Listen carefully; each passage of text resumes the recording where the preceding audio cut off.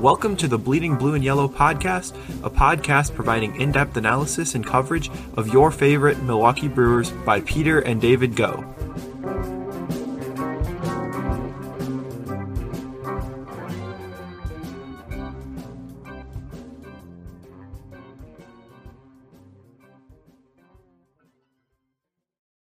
Hello, Brewer fans. Welcome to the Bleeding Blue and Yellow podcast. I'm Peter Go, host of the Bleeding Blue and Yellow podcast. Excited here. I've got David alongside covering another divisional heavy week here for the Brewers. And overall, I'd say a pretty good week. We're recording this here prior to the Pirates series, so I will hop on myself at the end of this episode to recap what is hopefully a good series this weekend for the Brewers against the Pirates. Hopefully, Brewers able to take at least two of those three games. But like I said, I'll be covering those three games at the end of the podcast briefly here as we're recording sort of in the middle of the week. But I want to cover the bigger of the two series this week against our rivals, the Chicago Cubs. Overall, pretty good series. Brewers taking 2 out of 3. Pretty happy with that. And before we get into that recap, David, today, what is our trivia question? Instead of a trivia question today, we actually have a stat of the day. Corbin Burnes, of course, has been excellent this year. We called last episode the Corbin Burnes Appreciation Podcast, but then he came back with another exceptional start against the Cubs. 6 innings, no runs. And today's stat is the last time that a starting pitcher had 30 strikeouts and 0 walks through his first 3 starts in a season. 1906. So it's been 115 years since someone has done that in his first 3 starts. You'd have to imagine that the pitcher who did that in 1906 probably threw like 64 innings in his first 3 starts or something just to get 30 strikeouts. I'm not actually sure who the pitcher is, but I know it's kind of specific, but still kind of crazy to think about the fact that, you know, guys like Koufax, Steve Carlton, Pedro Martinez, no one's ever done it in the last 115 years. Yeah, even Jacob deGrom or, you know, any of the recent. I mean, we've seen strikeouts rise as well in the last 5-10 years. So it says something, that's for sure. That Corbin Burnes is at the top of that list. Like you said, nobody's done that in the last 100 years in Major League history. So an impressive feat, nonetheless, for Corbin Burnes. And before we get into today's random player of the day, we do have a new segment at the end of today's podcast. We've got a listener question. So just wanted to bring that up. That we are accepting, you know, listener questions. Either it can be a trivia question, try to stump David or I, or preferably it can be even just something that we can cover. So today we're going to be answering a question on what to expect from Brad Boxberger's role this year later on in the episode. But you can reach out to us either on our website or on Instagram or TikTok or Twitter, I should say as well, at Brewers Podcast. And just either tweet us or DM us a question that you'd like us to cover on the podcast. So again, we'll be covering that at the end of today's episode. David, who is today's random player of the day? Today's random player of the day is Jeff Cirillo. He was a pretty well-known third baseman back in the 90s, early 2000s. He actually came back for 1 year at the end of his career in 2006. So a little bit more recently on that last stint, but probably was the Brewers' best player of the 90s. Earned an all-star appearance in 1997. In that year, he hit 288, 367 average. He actually has a career 307 batting average, which is higher than everyone in franchise history except for Christian Yelich right now is at, I think, 308. So he is a very high average.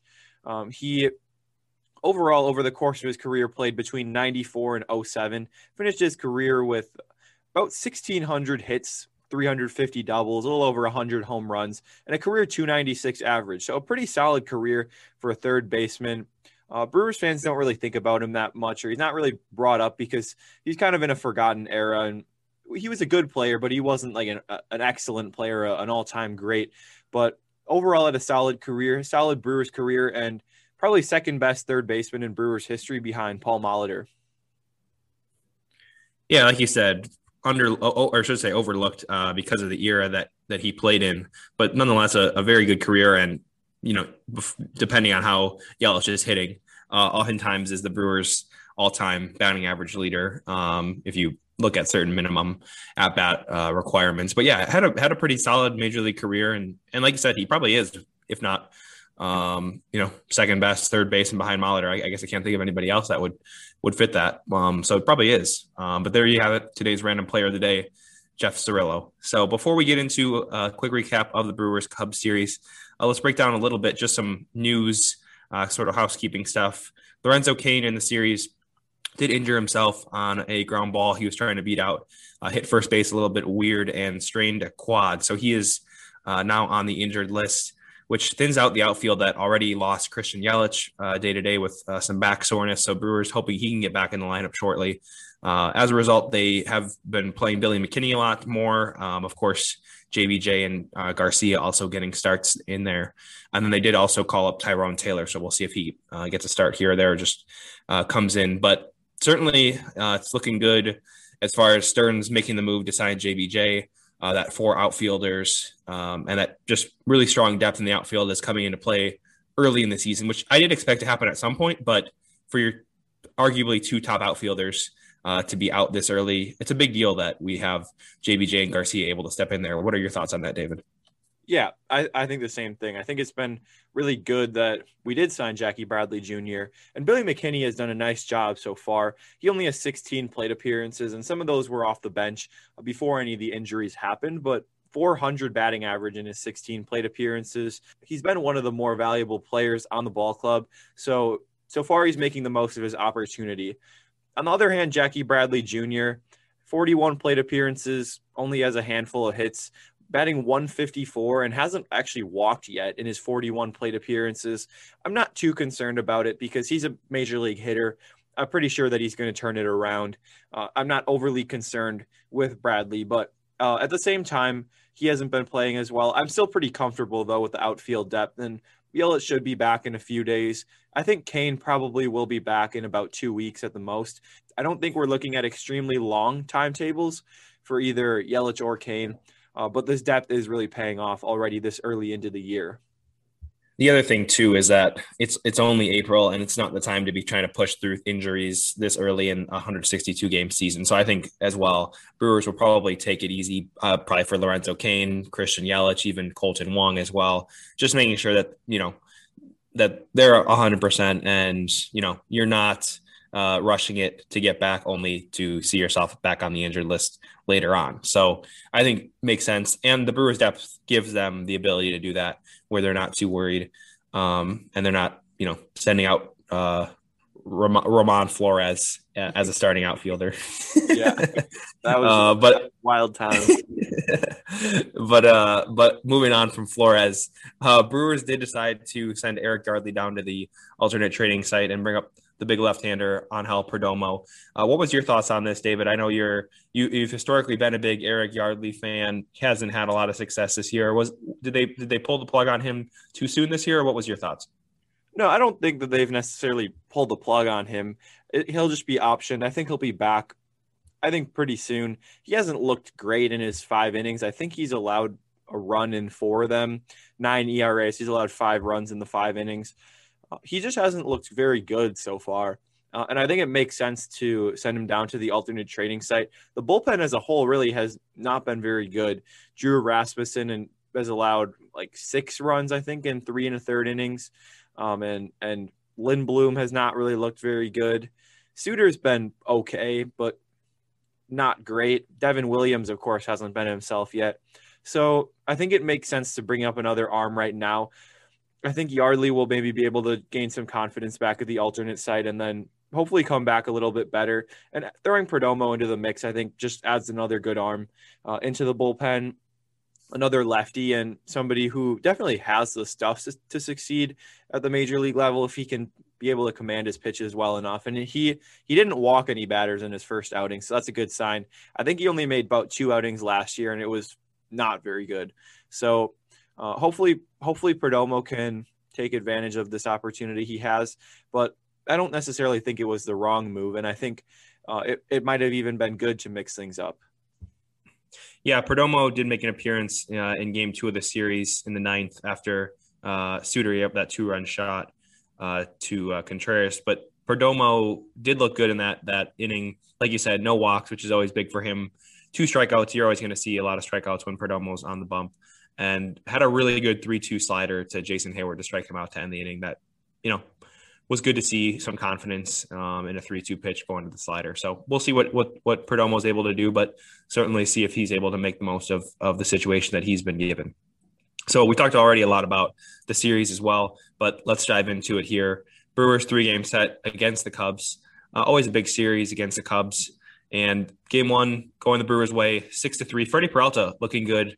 Another great start from the Brewers rotation, going 6 innings and giving up just 1 run, 10 strikeouts from Freddie. Then following with Suter, Williams, Rasmussen, and Hader. You talked about Devin Williams struggling. Maybe talk a little bit more about where you see Williams in the bullpen. Do you see him continuing to hold that 8th inning traditional role, or what are your thoughts on that? Craig Counsell seemed to indicate that the Brewers are going to move Williams to a little bit more of a low leverage role. He did pitch in a 6-1 ball game on Monday, walked a couple batters, hasn't really looked like himself so far. Like I had mentioned before, he hasn't looked like he's ready for the season. He had a late start to spring training and then a slower buildup. So to be honest, I don't know if he's quite ready, but the Brewers aren't going to option him or anything like that. So I think Williams probably will work a few more games in low leverage situations, hopefully get some feel back, get some command back, and then regain some confidence, and then be put back into that setup role. I think that's probably what's going to happen. And I think by the end of April, he should be back in his usual setup role, assuming things go as planned. Because it's not like his changeup's going anywhere. I mean, his stuff is still there. His stuff is still good. So I don't think there's reason to think that Devin Williams won't be back in that setup role and a very effective reliever again in 2021. Yeah, certainly maybe a little too early to panic and maybe just ease off a little bit, like you said, on the leverage situations and get some confidence going and just get him back to hopefully near his 2020 form. But like you said, I think Brewers fans are still confident in Williams and his stuff. Game 2, a bit of a heartbreaker for the Brewers. Brewers were leading this one all game up until the 8th inning. Brandon Woodruff, another outstanding start, going 6 innings, 1 run, only 6 strikeouts. So only that's a rare feat nowadays. Brewer starter only striking out 6 in 6 innings. But Woodruff looked good again, hitting his spots. Stuff looked really good. Got to the 8th inning. Brewers had a 1-run lead, and Brent Suter left a fastball over the plate to none other than Wilson Contreras, who hit a bomb to left, which was not fun to watch. A lot of hit batters.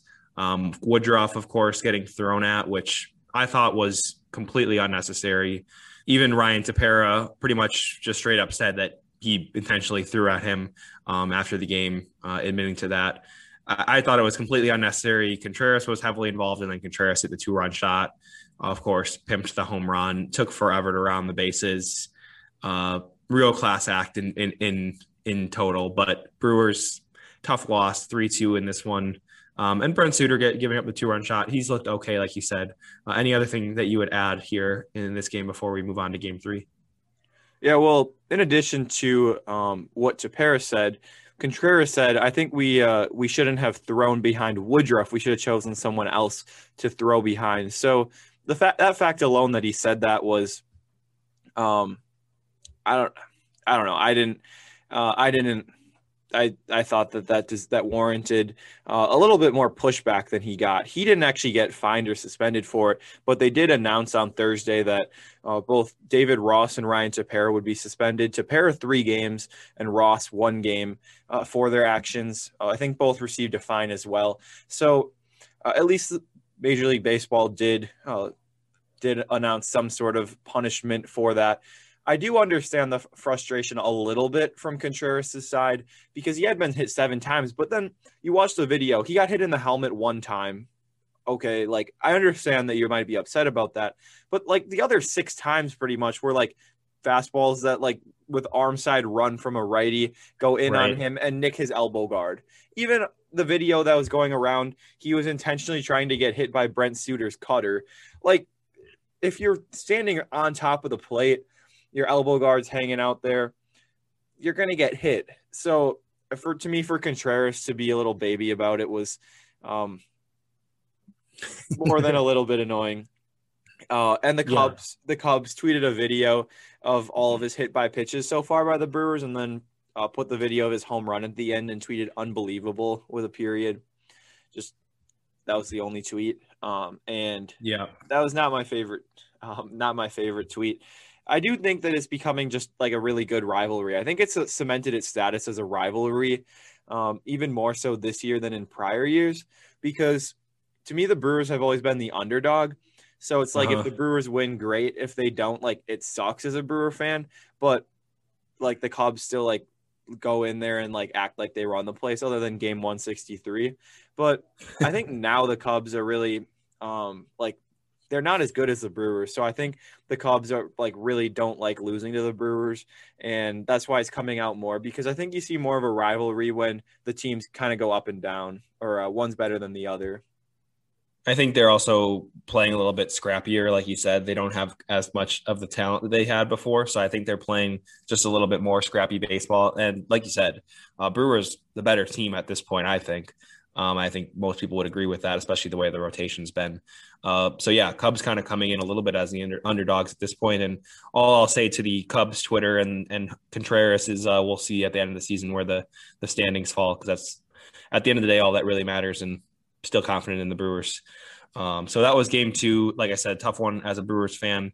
Brewers falling 3-2 in that one.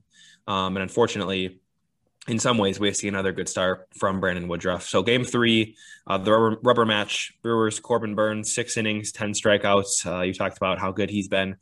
Can't say that enough. Feyereisen, another strong inning from him. And then Lindblom coming in late in that game. A lot of offense from the Brewers, 7-0.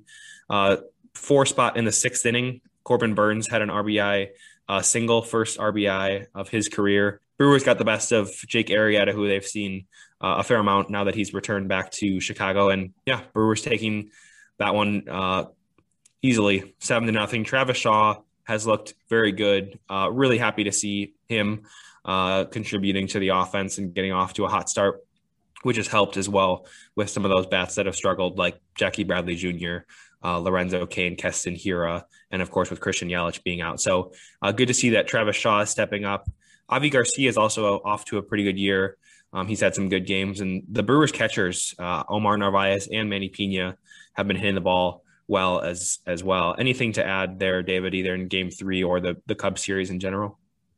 Corbin Burnes now has actually driven in more runs than he's allowed so far in his first 3 starts, which is kind of crazy to think about. 2 RBIs in this last game, and he's only allowed 1 run all year.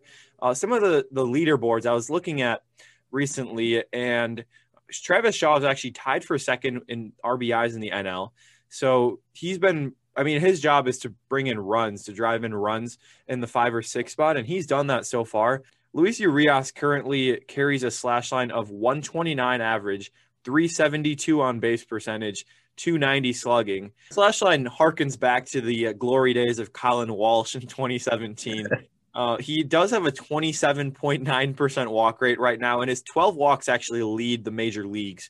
So at least that part has been good, even though he hasn't really hit much so far. And then they're actually just across the league. There's usually that day where you kind of see the leaderboards and you're like, okay, we can at least take something out of these stats. Like you see the familiar faces at the top of the leaderboards. Like right now, Mike Trout is leading the American League in F-WAR, which like when you hit that point, you're always, you know that you know that it's not like opening weekend anymore with like the random guys who have like a 3 home run game or something. Trout is at the top in AL and F-WAR. Shane Bieber is leading the majors in strikeouts right now. That one's pretty normal. And Javier Baez leading the league in strikeouts. Pretty normal, I would say also. Pretty so much. We're kind of at that point where stats are now meaningful now that we see Baez at the top of the strikeouts. He's averaging almost 2 strikeouts per game. So he's in midseason form already. Good to see Baez, our good friend from Chicago, doing well. Absolutely. You can always count on Baez for that and no look tags. But 6 games against the Brewers, I guess, doesn't help either when they've got Burnes, Woodruff, Peralta coming out and striking out just about every other batter, it seems. So good to see Baez already in midseason form this early. Going back to Luis Urias, only hitting sub 200. Interesting to see how he performs after the Orlando Arcia trade, but I've noticed as well, just good at bats. Of course, a lot of walks, so taking good pitches, but his at bats have just looked good overall. So we'll see if that batting average comes up. He starts to see more strikes. Obviously, don't expect him to be near the leaderboard in walks this year, but nonetheless, good to see from him and just putting up good at bats, getting on base, causing some damage and helping the lineup turn back over as well. So good to see hot starts. I don't know if you call it a hot start, but good to see some improvement from him as well, pairing with some of the other bats like we talked about, Narvaez, Shaw, Garcia, even McKinney, like you said, who's had a pretty good start to the year. So overall, pretty happy with where the Brewers are at right now. Like I said, I will be covering the Brewers Pirates series here in just a few minutes. But we wanted to do a brief segment here, kind of a chippy series against the Cubs. Wilson Contreras and all of our other favorite Cubbies over there led us to come up with a quick segment here. David, let's go through our least favorite active or former MLB players. Who's number 3 on your list for your most hated player? Number 3 isn't someone who was a common foe of the Brewers, but maybe was a foe in their own clubhouse, Matt Garza. He was signed to that pretty big contract back before like 2014, I think it was. And he didn't fit in with the ball club. He had an okay year and then just kind of fell off after that. I never liked him. I remember him being upset with me for not properly asking him to sign my cards and instead just holding out my card to him. Yeah, I distinctly remember that's like the one moment I remember we got there early. We're there for batting practice, waiting to try to get autographs. Matt Garza comes out and signs. There's a pretty big mob of people, and yeah, you're was it a card or a ball? I think it was a card or two that I had. Okay, and yeah, you had it out for him, and I'm pretty sure you were just saying like, Mr. Garza, Mr. Garza, Mr. Garza, will you please sign my cards? And yeah, he like looked at you in the eyes and was just like, I don't even know what he said exactly, but he was just like, I heard you. Wait your turn. And like was very stern. Well, that was I actually had 2 encounters with him because that was one of them. Okay. Where he got upset with me for saying that too much.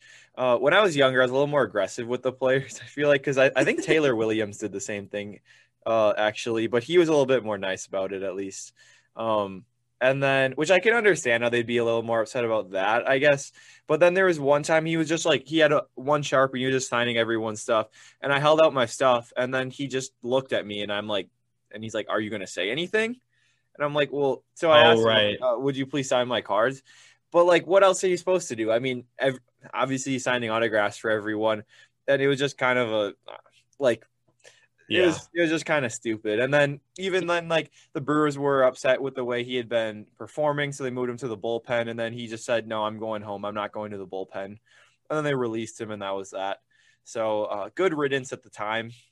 Never liked Matt Garza. I think I'm along with much of the Brewers community on that one.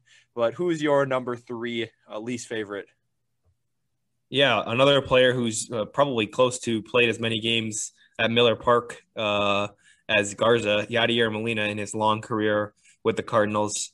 I was talking about this a little bit beforehand with you. Have a lot of respect for him for what he's done with the Cardinals as a catcher. One of the best to do it. Great defensive catchers, and you know, like I said, a lot of respect for him, but not exactly somebody that I've liked or enjoyed watching, just because of what he's done against the Brewers, but also he always seems to be an instigator in fights, which we were just talking about in our last episode with the Cardinals and Reds fight with Castellanos. He always just kind of seems to have his nose in things, get into other people's business when he really has no reason to. So Yadier Molina cracking my top 3 at number 3. Who's your number 2? Number 2 is Javier Baez. I know a lot of people like him. He's flashy, but I don't really like the fact that he's flashy. I'm sure part of that is just that I'm a Brewer fan and he's on the Cubs. But I feel like he's cocky. He's kind of arrogant. He had a good year with the Cubs when he almost won MVP. And I think he had like one other good year. Since then, he hasn't really done much, but yet everybody seems to love him. And he seems to be like to love putting his name out there and very arrogant. I have never liked Javier Baez. He's number 2 on my list. He's kind of like one of the MLB poster boys too, along with like the Aaron Judge. A little bit less now, but still, it's like Javier Baez turns a double play, and it's got to be posted on MLB. So, yeah, Right. Baez would probably crack my list as well at number 2. But another Cub that I thought of rather than just going with Baez as well, Carlos Zambrano, a little bit of an older name. Haven't seen him in a while. Besides on what was that, the Chicago Hot Dogs or something like that last year, playing in the independent league or something. Maybe a Chicago couple years Dogs. back, but Yeah. That was, yeah, I think, 2019. yeah. But yeah, he always seemed to have a temper. I can definitely picture a lot of bats being broken in the dugout. And yeah, and he was also on the Cubs, so you can naturally dislike him. I also was doing a little bit of research for this segment and came across Milton Bradley as another candidate. Since we're on the Cubs theme, he would fit the mold of an arrogant player. Always think of him as the outfielder who threw the ball into the stands with 2 outs. That's always a classic. Yeah. Yeah, I think the Cubs are an easy team to dislike. My number one, of course, it has to be Wilson Contreras at this point. I've never really liked him. I remember game 163, he had like a 1-out walk in the 6th inning against Joakim Soria, and he just like bat flipped the heck out of the bat, like yelled at the Cubs dugout and just like ran to first. And at that point, I was like, I really do not like this guy. He's really cemented his status as one of my least favorite players over the past few days. And I'm looking forward to the day when Wilson Contreras either gets hit or orders someone to get hit and just a brawl ensues, because I think Travis Shaw and Daniel Vogelbach charging at Wilson Contreras would be a wonderful sight to behold. So I'm hoping that happens. Some good entertainment. But Wilson Contreras tops the list for me, at least where we sit right now. My number 1, surprisingly not over in Chicago, but rather in LA now with San Diego. Manny Machado, Brewers fans, of course, remembering that cleat to the ankle attempt on Aguilar, right? In the playoffs. Yeah, that was when he like dragged his foot at first base. He also like twice tried to basically like injure Arcia, like grabbed his leg as he was throwing the ball to second. I know he like kept his spikes up. Yeah. He's a very dislikable player. I don't know if that's a word, but sounds like one. Yeah, he's a pretty good number 1 most hated player, especially to Brewer fans. Yeah, he fits, and again, he fits that sort of cocky. I mean, I don't have anything necessarily wrong with sort of like the quote unquote new age players, these young guys that are coming in and have kind of normalized the bat flip and all that. Tatis, even Harper to some degree, Acuna, some of the younger guys coming into the league who are a little bit flashier. I don't know that I love that, but I'm okay with it. It's okay. But when they start doing things like Machado did, where you're intentionally trying to injure people or things are just getting excessive, not a fan one bit. So Manny Machado, number 1 on my most hated player, actively or former, in Major League Baseball. So that wraps up that segment. Before we get to our listener question, we're on the theme of brawls. Brewers haven't had really a big one super recently. What are some of the best fights that you can recall in Brewers history? Yeah, you basically have to go back to the Carlos Gomez era, since that seems to be when the best fights were. I was thinking back to him. I remember in Pittsburgh, he kind of pimped a triple. He didn't even end up leaving the yard on it. And then he when he got to third base, Garrett Cole said something to him. Gomez got upset and a fight came out. I know that then Travis Snyder came out of the Pirates dugout. Maldonado came and just punched Snyder in the face. Yes, I think that might have been Maldonado's great highest exit velocity as a Brewer. Yeah, that punch. I think so. that was I was really happy when that happened. Because yeah, Travis Snyder, another guy that I'd never liked, but he wasn't as high profile as any of these guys. So I didn't know if I should include him on my list. So that was one of the better ones I can remember. Also the Braves one when Gomez also pimped a home run and Freddie Freeman was upset and he got to home plate and Brian McCann just started yelling at him before he even got to home plate. Mm-hmm. That was another one that happened. Reed Johnson was one coming out of the dugout looking like a bowling ball with his bald head. That was kind of funny. That one was over near the netting, so they like almost carried it into the stands. Those were the 2 that I can remember in recent memory. Are there any that you remember that I might not have remembered? My favorite moment in regards to it wasn't technically a fight, but over in Arizona, when I believe second and third, D-backs pitching to Ryan Braun. Basically, we're going to intentionally walk, and they were like, why throw 4 pitches? Let's just throw 1 and nail him in the back, just for good measure. So they decided to nail Braun. You can clearly see the catcher signal that they were beating him. They hit him. Jonathan Lucroy comes up. I believe they bring in Brad Ziegler, if my memory serves me well. And they brought in a rookie, Evan Marshall, just to face Braun because he was their worst reliever at the time. So they brought him in just to hit Braun because they knew he was going to get tossed. That's right. So they brought in the rookie. What's he going to do? Not listen to what the managers are telling him to do. So he nails Braun. Braun takes first base. Brewers obviously not happy with it because it's really obvious what they were trying to do. Brad Ziegler comes into the game, who was a pretty formidable reliever at the time. Jonathan Lucroy, pitch over the plate, left center, grand slam. One of the most satisfying moments, honestly, in Brewers history. We were watching that game together on TV. And I still remember that moment. I can still tell you the ins and outs of that moment. I think so that's got to be. Smile I've seen you make in a couple of years, actually. It was the only thing that would have made it better would have been if we were playing the Cubs or if it was the playoffs. But nonetheless, that was honestly one of my, if not my favorite Jonathan Lucroy memory. That's got to be up there. The suicide squeeze, maybe. Yes, or a suitcase falling on his hand. True. One or the other. True. Yeah. And actually, when you say that, the other great one was a couple of years ago, only in 2018. It was same situation, but it was the 6th inning, and Bumgarner was pitching, trying to get through the 6th inning with 2 outs, and he throws up and in on Braun, but misses. Throws up and in again, misses. At this point, Braun's yelling at him. The dugouts are kind of chirping at each other. At Bumgarner, he's near the end of the line, then just throws straight to the back. Somehow Bumgarner doesn't get tossed, but the benches are warned. Bases loaded, 2 outs. Jonathan Schoop comes out, who hadn't done anything to that point, didn't do anything after that point. I was going to say, for that one moment, he hit a grand slam to take a 5-3 lead after that, and that was one of the better moments in recent Brewers memory. Far and away the best moment in Jonathan Schoop's long-lived Brewers career. Yes. That was one of the better moments that I can remember. Also, kind of a similar situation to the Lucroy and Ziegler moment. Yeah, I forgot about that one. That was big too. And I think this is just kind of related, but with a situation like that where you're clearly trying to hit a guy 3 times, it takes you to hit him.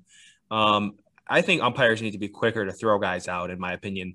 I mean, in the Brewers Cubs series, after he threw at Woodruff, seriously, a warning on both sides after he throws behind the starting pitcher. To me, that's just ridiculous. First pitch fastball, and after Contreras had been hit, and you know that there's tension. I would honestly be surprised if we end up throughout the year nothing happens, no fight or anything like that, because I think it'll just continue as long as Wilson Contreras hangs his elbow out over the plate. That'll just continue. So I would be surprised on that. I think also guys need to be more okay with getting tossed now. I feel like players and managers and coaches are scared of getting tossed. That's just my opinion. I think replay is part of that, but I would agree. I think umpires are a little bit scared to throw out pitchers after that. Yeah. I think it might be partly too because it might not be their decision. It might be the catchers or the managers. Right, and I get that. At the end of the day, somebody needs to be held responsible for it. So if you want to throw the manager out, fine, but somebody needs to get thrown out. Somebody needs to get held accountable. And I get that the umpires can't always tell, was their intent. But when you're getting 95 behind the starting pitcher's back after some hit batters, it's pretty obvious. There's no question about it when he throws it 6 feet from home plate. So nonetheless, we'll get off of our high horse here ranting about that. So before we wrap things up, let's cover today's listener question, our first annual, I guess you call it, first time here. Well, I hope our listener question. Annual. I hope we get more than one a year. Our first regular new segment, we'll call it that. Here we go. So, David, this one will go to you with the Brewers' new arm in the pen at the start of this year here, Brad Boxberger. What do you see his role being this year? I mean, we've already seen him pitch a fair amount this year and has fared pretty well. So what do you see his role being this year in the Brewers' pen? Well, if you would have asked me that question a week ago, I would have said more of a middle reliever come in down 4-2, up 6-1, situations like that. But we've seen him in more high leverage situations already. He has some experience with that, former All-Star. He actually closed a little bit in Miami last year. He ended up coming in a close game. I think it was at the end of the Cardinals series and then again in extras, I think against the Cubs on Tuesday. I'm not 100% sure. But he has seen an increased role. I think that he'll be more of like a seventh inning guy. Maybe will protect like a 2-3 run lead now, or they might use him to in extra innings. I think he's kind of the stereotype like seventh inning guy. We don't really have those anymore. He's not necessarily a setup guy, but he's like a solid reliever. He's pretty consistent. You know what you're going to get out of Boxberger, but he's not going to blow you away with anything. So I think more or less that'll be his role. He'll be kind of third, fourth guy out of the pen, 1 inning, maybe throw in extras or throw to protect a bigger lead, 7th, 8th inning. I think that's what his role will be, at least in the short term. Yeah, I think that depends too on how Williams performs, as well as Drew Rasmussen, some of those other arms as well. If we see Boxberger is kind of a safer bet at this point. He's been pretty consistent in this short season so far.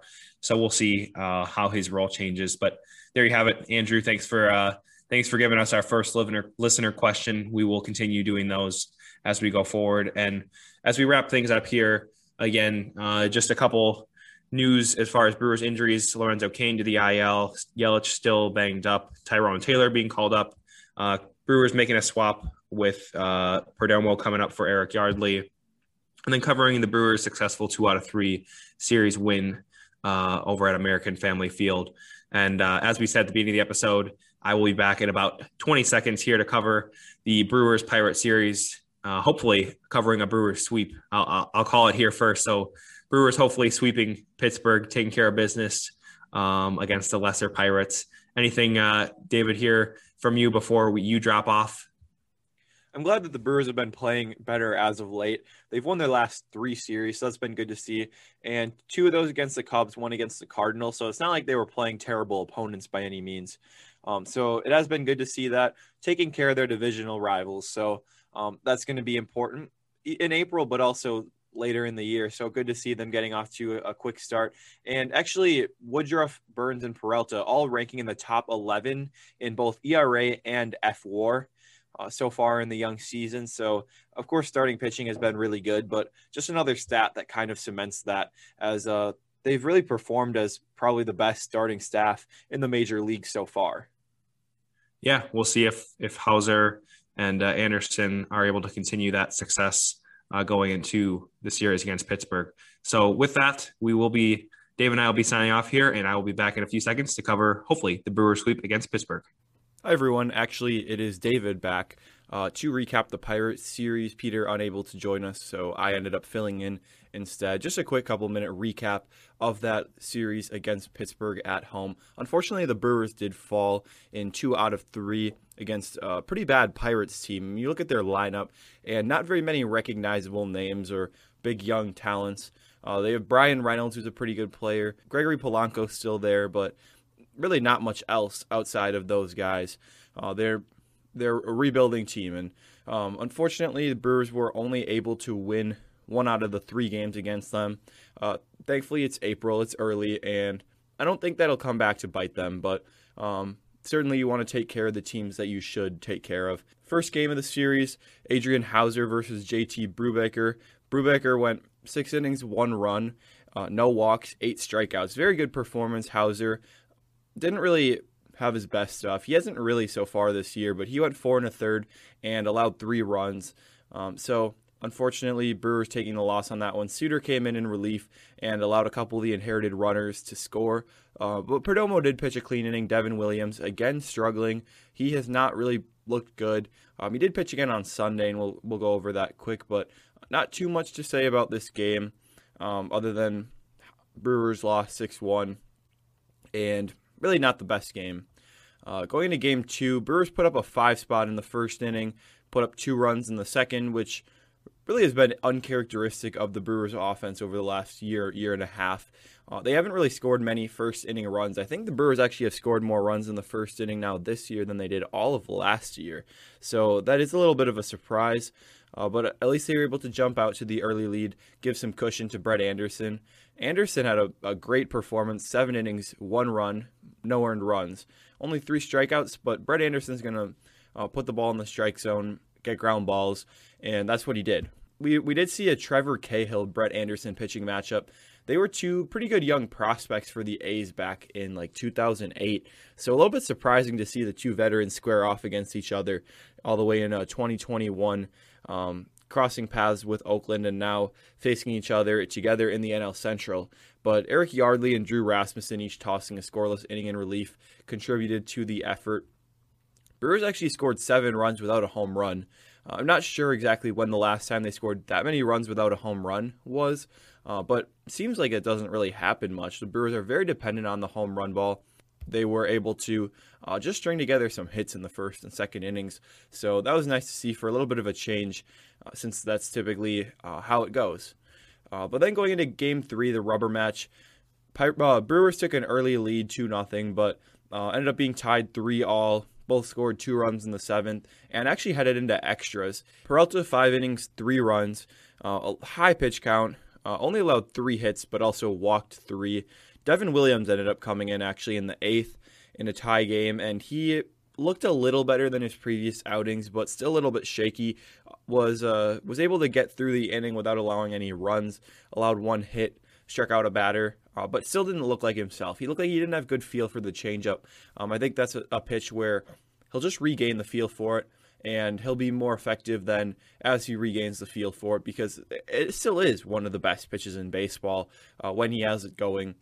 Hader looked really good in the 9th, and I was actually surprised and a little bit disappointed that they didn't double switch him in when he came in, because they had to take him out because they pinch hit Narvaez for him, and then they brought in JP Feyereisen, who really didn't look too bad, but he allowed a double to Moran to lead off the inning. Run scored. Brewers unable to bring in that run home to keep the game going in the bottom of the 10th. So Brewers falling 6-5 in extras to the Pirates.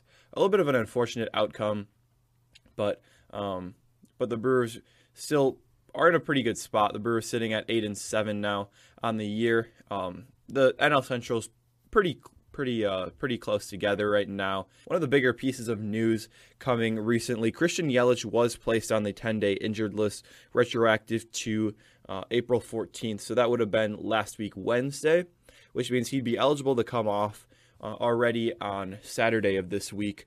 Lower back strain was officially what he was listed as.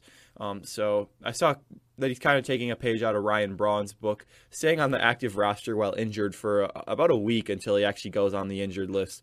Eric Yardley was recalled as a corresponding move, so that's why we did see him back for Saturday's game. I don't think the timetable is too long on Yelich. I think he should be back around that minimum time.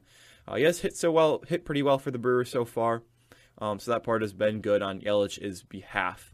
Looking ahead at the next week, they do play in San Diego this weekend against a great Padres team. I'm pretty excited to see them against the Padres.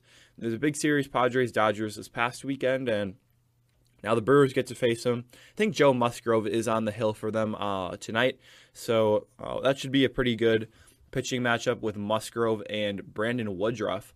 And then they got Corbin Burns going tomorrow, and Adrian Hauser then on Wednesday. So hopefully the Brewers are able to take 2 out of 3 against probably the second best team in the National League. And they have a day off on Thursday before going to Chicago to play none other than the Cubs once again.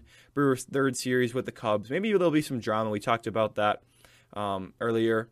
I kind of hope there is. Keep things interesting. I like rivalries, and I think that it adds some excitement to the game. So hopefully Brewers able to go to Chicago, get a series win also.